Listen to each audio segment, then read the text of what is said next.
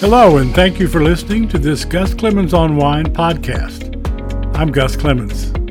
I write a nationally syndicated wine column for Gannett USA Today newspapers. I publish my columns, daily wine tasting notes, and wine stories on this Substack newsletter on Facebook, on my website, and on Twitter. Links to all can be found at the end of my Substack posts. Now let's get started. Wine myths. Wine can be complicated, hardly a dumbfounding revelation. It does explain why there are some false rules about wine. Let's bust some myths. Champagne is only for weddings, New Year's, and special occasions. While champagne may be above your pay grade as an everyday drinker, champagne and sparkling wine in general is one of the most versatile wines. It goes with almost every food.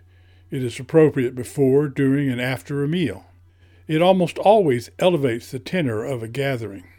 And against conventional wisdom, it can be argued it should not be the choice for weddings and New Year's, because those typically are boisterous affairs where the focus is on partying, not deep appreciation of a beverage.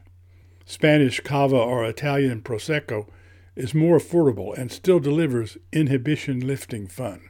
Save expensive champagne for intimate special occasions, your wedding anniversary, landing that new job, or an intimate evening with someone you love. Holding a wine glass by the bowl heats the wine. Well, yes, but not enough to significantly influence enjoyment, depending on how long you hold the glass. When you hold the glass for a significant period of time, the wrath of your hand and the ambient temperature will warm the wine. It is unlikely to ruin the wine. Holding by the bowl does leave oil from your skin on the glass, which negatively impacts visual appreciation.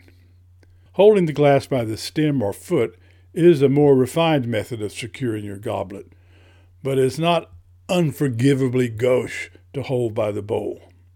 Do whatever you want. Wine exists to be enjoyed, and you're not striving to earn a gold star from Miss Manners. You're striving to enjoy wine time with friends. The more expensive, the better the wine.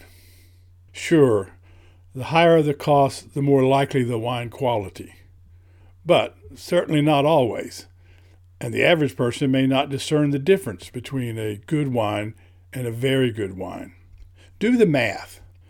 Would you rather have a very good wine that costs $120 or 4 bottles of good wine that cost $30 a bottle? In broad terms, $15 to $25 can get you a delicious wine, and $25 to $35 may get you a wine a click better. In any event, it's gauche to brag about the cost of the bottle you are pouring. Last round. The police told me they would arrest me if I kept telling bad jokes. I stopped because I was scared I would end up in the penitentiary. Wine time. Thank you for joining me today, and I look forward to our next visit.